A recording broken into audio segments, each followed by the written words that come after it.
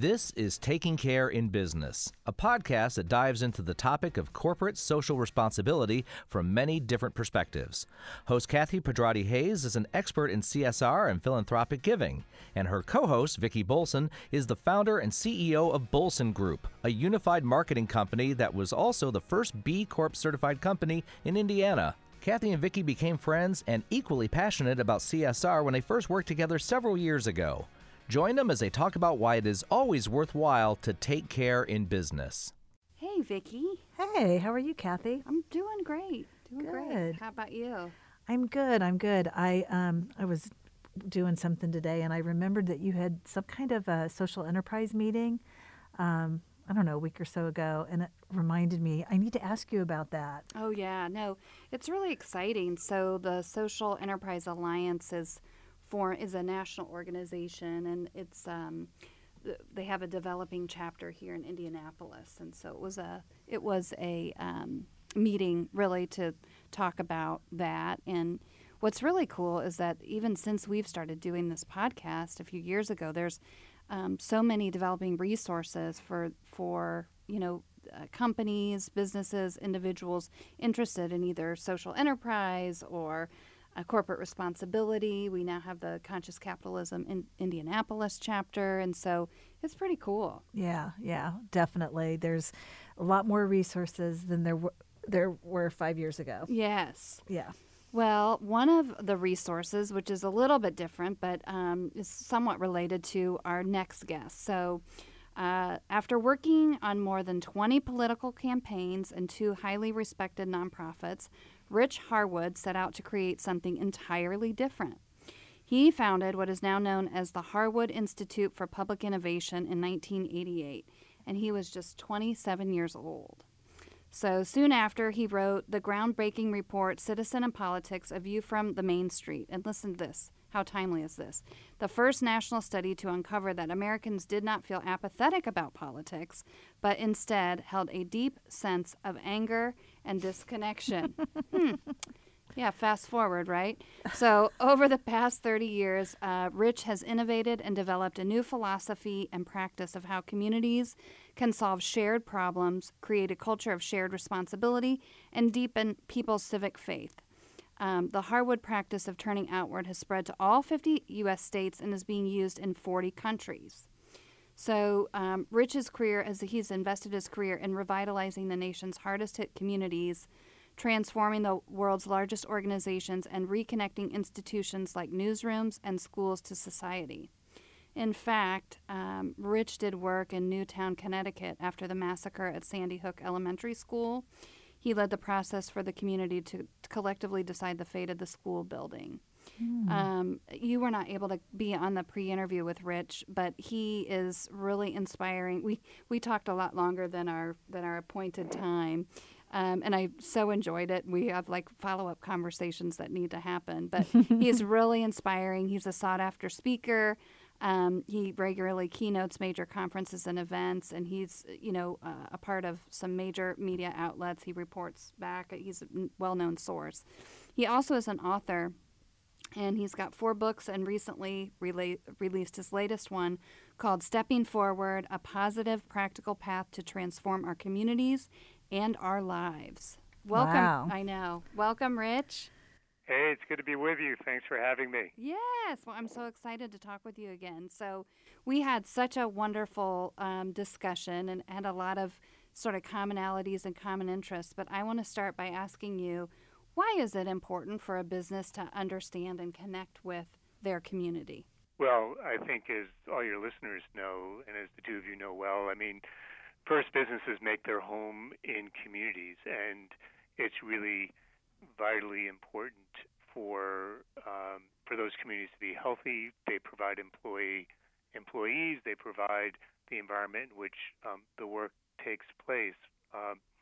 But I think, in addition to that, I think it's really important for companies to be connected to their communities because there are so many challenges that so many people today, so many Americans, let's say, are facing that affect our business life, our economic life, our political life, and our civic life. Let's just take the challenge of the opioid crisis or of inadequate public schools, or of the issue of increasingly in America of loneliness. Mm-hmm. And if, I believe, as I know you do, that businesses, that companies, that corporations can be major engines of change and progress in our society. And if they want to play that role, if they want to create greater social impact, if they really want to make a difference in the lives of people and the communities in which they operate, then it means that they're going to have a deep understanding of the people who live in those communities, including their employees, but not limited to their employees.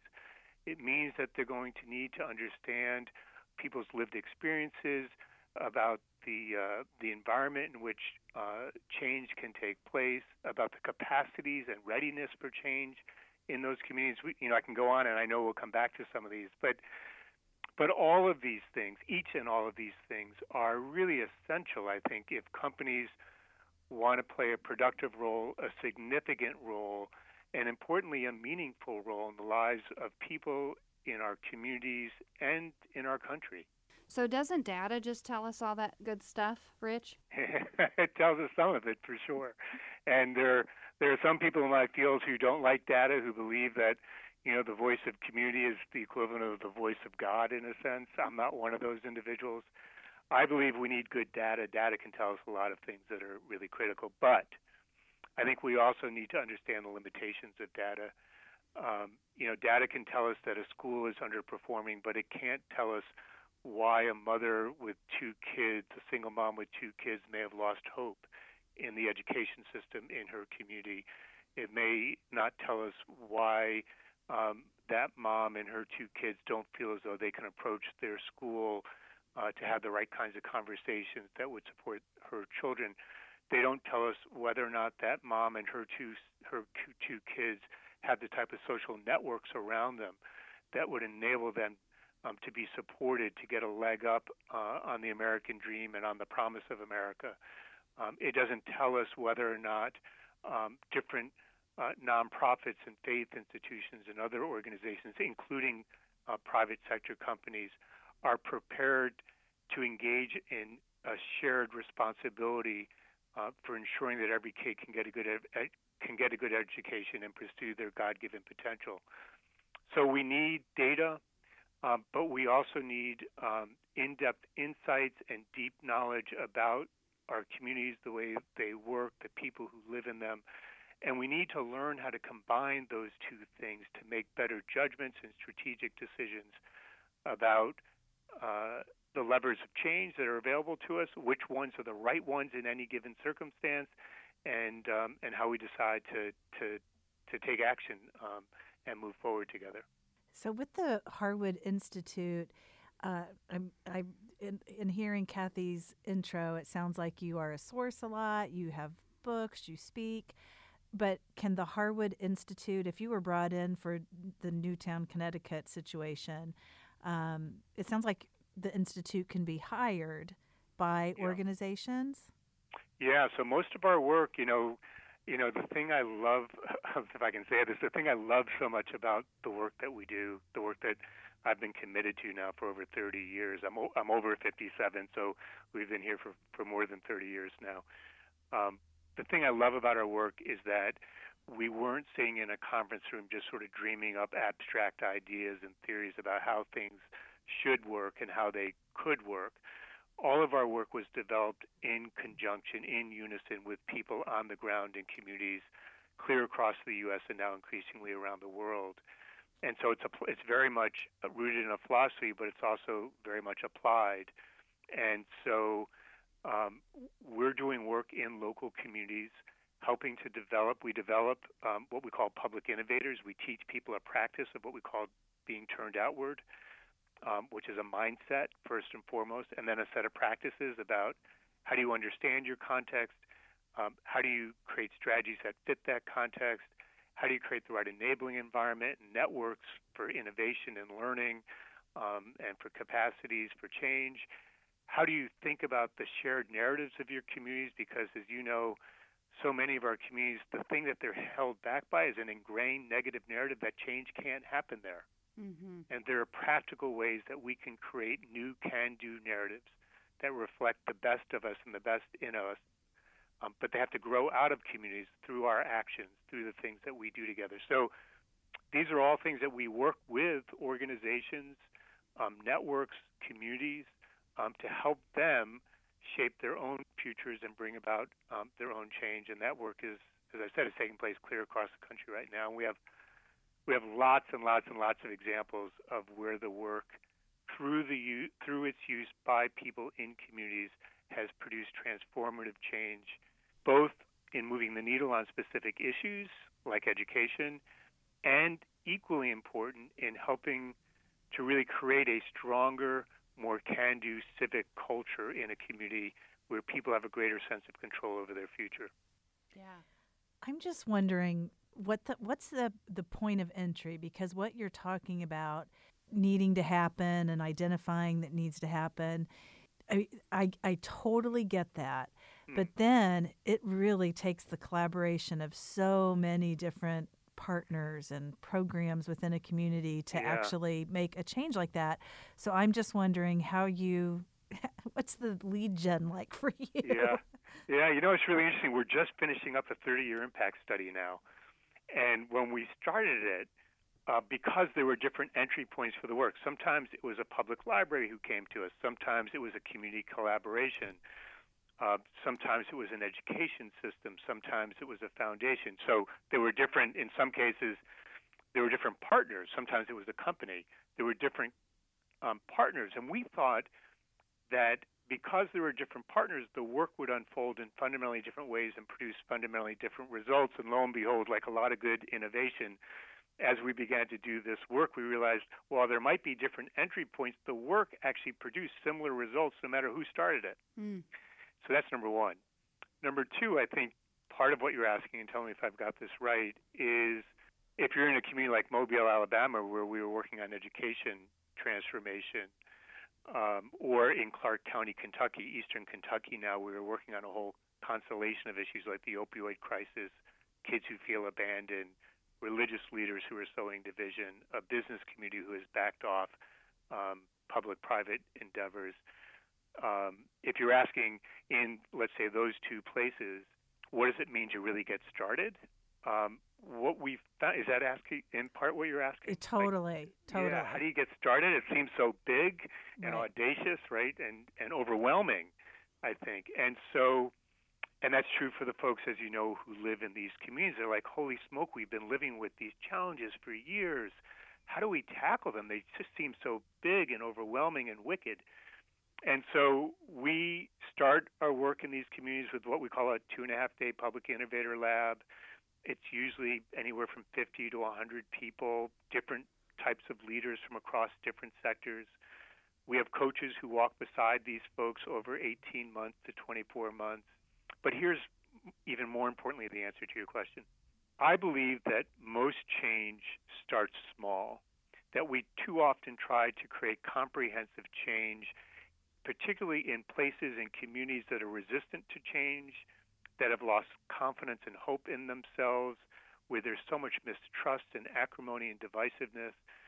And so the solutions that we try to develop and implement, there isn't the capacity or the underlying conditions that create a readiness. And so a lot of our work is, how do you create that readiness? And what we found is you start small, you get people moving and doing things together, you get them producing things together. As they produce things, they gain a sense of confidence and hope. As that begins to happen, they begin to spread the practice throughout the community. As that begins to happen, there are more and more places where change is starting to bubble up. As that starts to happen, there's kind of an emergent trajectory that begins to take over, and the community begins to set itself on a new course. And if you don't believe this, last point I'll say about this, go to our website, theharwoodinstitute.org. There's a new report called One Step at a Time. And in 2.5 short years, this community, Winchester and Clark County in eastern Kentucky, that had been stuck for decades, has created the most amount of change that I've seen in the 30 years of doing my work, because they applied the practice in a way that made sense, and they got to work, and they started to create progress, and they began to believe in themselves again. And I think this is what we need to do in individual communities. I also believe it's what we need to do as a nation. Wow, that's super interesting. I was going to ask, what do you do when the community is really diverse? How do you find sort of that common ground? But it sounds like, going in with the assessment that you're inclusive, you're including all the viewpoints and backgrounds of the entire community. Yeah, I can tell you all sorts of sophisticated tests that we teach people about this, but so yes, you're absolutely right. And one of the things that we know in the change that gets created through this work is that it often hinges in part on the reframing of the challenges of the community from technical, typically data-driven alone, professional-sounding framings to something more public that matters to people. I can give you an example of this in a minute, but what happens is we teach people how to engage residents and leaders in the community, not about the problems that have stymied them, but about their shared aspirations for moving the community forward and the obstacles in reaching those shared aspirations. And these aspirations aren't a utopian vision either. If you ever ask someone about their aspirations, they'll tell you something from their gut that matters to them, like that single mom with 2 kids. And they'll project out to what is actionable, doable, and achievable. Mm-hmm. And so one of the things that we teach people, there are all sorts of sophisticated tests for this, but one is this, which I really like, which is after you engage people in your community around these conversations, if I brought 300 people together into a big room that you didn't know who represented the diversity that you were just asking about, and I asked you to go to the center of the room and stand up on a table in the middle of the room, and you weren't allowed to talk about your programs, your strategies, your data, your budgets, how many staff people you have, none of that stuff. But the only thing you were allowed to do was to reflect back to people in that room their shared aspirations. The only thing you were able to reflect back to them is their concerns in reaching those shared aspirations, about who they trust to help them meet those shared aspirations, about what would be signs of progress to them that we haven't solved everything, but we're moving in the right direction. Could you do it? And that's the test I think we need to be able to meet in our communities. Not be afraid of the diversity, the increasing diversity in our society, but embrace it. And to be able to do this reflecting the true diversity of our community. And again, I say this not because I believe it's important, not because I read it in a book, not because I think we should do this. I say this because I've seen so many communities do it, and it's propelled them forward in so many positive ways. What if a community, with a corporation, what if they're multinational? And so your community is because I know you're in 40 countries. Mm-hmm. If you're not truly in the same community, how does that translate? Well, I think, as you know well, for a company like that, which we've worked with, they are oftentimes operating within, right, if they're multinational, they're operating within different countries. Mm-hmm. And so they're still connected either to communities or regions or a state or the entire country in ways that will vary from country to country or even place to place within a country. Mm-hmm. And so we've applied these very same principles. The other thing I really like about our work, if I can say this, is it scales up from the neighborhood level mm-hmm. to the city level, to the state level. We've done this nationally, and then we've done this across countries. Mm-hmm. And the same, obviously you apply them a little differently, but the same principles apply, and the same principles can be taught to people in different countries with some variation and sensitivity to culture. Sure. So there are folks teaching this work to people in China right now, Australia, Sri Lanka, Kenya, as well as the U.S. and other Commonwealth countries. So what was the inspiration for Stepping Forward, your latest book, I should say?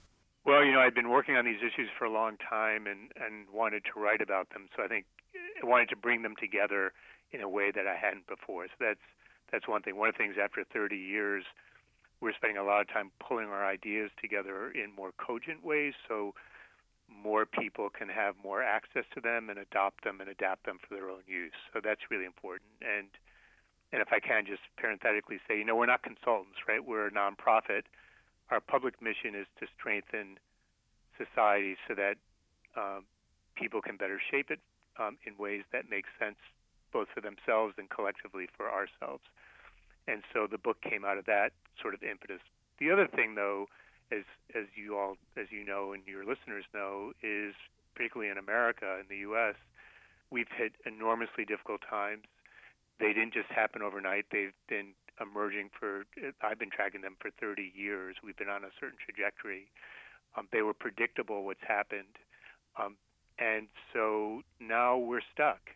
We're stuck in a country where people believe their dignity doesn't count, where they've lost hope in many cases, where they believe community is not a common enterprise. It's for some of us, but not for all of us. And I wanted to write a book that said we don't have to accept what's happening in the country, that by stepping forward, we have the power within ourselves and individually and collectively to get on a better path, to bring out the best in us and the best of us, and to create a more hopeful, inclusive society. And so the book goes through, both philosophically and in practical terms, what is it going to take for us to get on that more hopeful, more inclusive path? And it's filled with stories of things that I've encountered in the work. It's filled with lots of examples, and it's also filled with lots of personal reflections about what I've learned and made of the work over the last 30 years. Wow, it sounds really inspiring. I look forward to looking into Stepping Forward for sure, and I think our listeners would like it as well. And if you go to our Instagram page, you can learn how it is that you can register or win a copy of the book. So, wow, I'm really, my mind is just spinning with thoughts about the things that you shared with us. Really inspiring work that you do. So congratulations. And thank you so much for joining us. Do you have something, Kathy? Oh, just our last wrap-up question, I guess, Rich. What advice would you give to an institution, an organization, a business that was interested in sort of becoming more connected with their communities? Well, I think first it's to, well, as you were asking before, I hope they call us. But short of that, right? Short of problem solved, yeah. The problem solved. No, but more importantly, I think much more importantly, I think first of all, I would say to the leaders of that organization, let's say a company, first look in a mirror or look within yourself about what do you think is really important in the life of our society and the life of the communities in which you may operate. And are you committed to making the community, obviously your shareholders are important, your profits are important, your bottom line, your operations are critical. But in addition to all those things, are you willing to also make the community the reference point for how you operate in society in a larger way? Because that's the context, the larger context in which you operate. So that's number one. Number two, if you answer yes to that, which I hope you do, then I would ask you to think about, are you really interested in social impact? Are you interested in social responsibility? Do you believe that there can be more than one bottom line in your business? And that if the answer to that is those questions is yes, then I would say then that means you need a deep understanding of the community or communities in which you operate, about people's lived experiences, their shared aspirations. And if you're interested in helping, not taking full responsibility, but helping your communities act on those things, then I would ask you another question, which is, are you prepared to fully understand the context of that community, its capacities, its enabling environment, its readiness for change? Because we need to develop solutions and strategies that fit the context of the places in which we're working, both to be effective and significant in people's lives, and also, I think, what's really critical, especially now in America, because so many people are living with false hope and cynicism and skepticism, and we need to demonstrate that we actually can come together and get things done. And then lastly, what I would ask you to think about is this. When you've succeeded, because you will succeed, no matter how large or small your success is, are you willing to tell a different story about how you got there? Not one that is driven by a public relations firm from some faraway place that's going to try to potentially hype the solutions and hype the success, but instead tell a story, a real story of meaning and purpose, where people actually came together to work together, where people took one step forward and then another step forward and maybe fell down and got back up and then kept going, where we didn't necessarily solve the problem, but we made a dent in it and made some progress. And are you willing to tell that story? Because when you tell that story, people can begin to see themselves and imagine themselves as doers again, as co-creators again, as part of something larger than themselves again. And that would be an incredible role for a company to help play in a community. So those would be my starting points. And I know there are companies that are doing this. I hope that there are many more companies that choose to do this, because in our society, particularly in our society that's rooted in capitalism, which I believe in, we need companies to step up and be partners in helping to shape a more positive, productive future for everyone in our communities. Amen. Yeah. Yeah. Great advice, Rich. Yeah. If people want to reach out to you or the Harwood Institute, how can they get more information? So we have a website, theharwoodinstitute.org. On the website, there's an email that you can shoot us, and we will get back to you in a day. Or if people want a more direct way, we welcome phone calls, and they can literally call us at I feel like I'm on a telethon now, but they can literally call us at 301-656-3669, and we'd love to get their call. Rich, delightful to be with you again. Thank you so much for the work that you do and for taking some time out to talk to our listeners today. Well, thanks so much for inviting me to be on. It's been wonderful.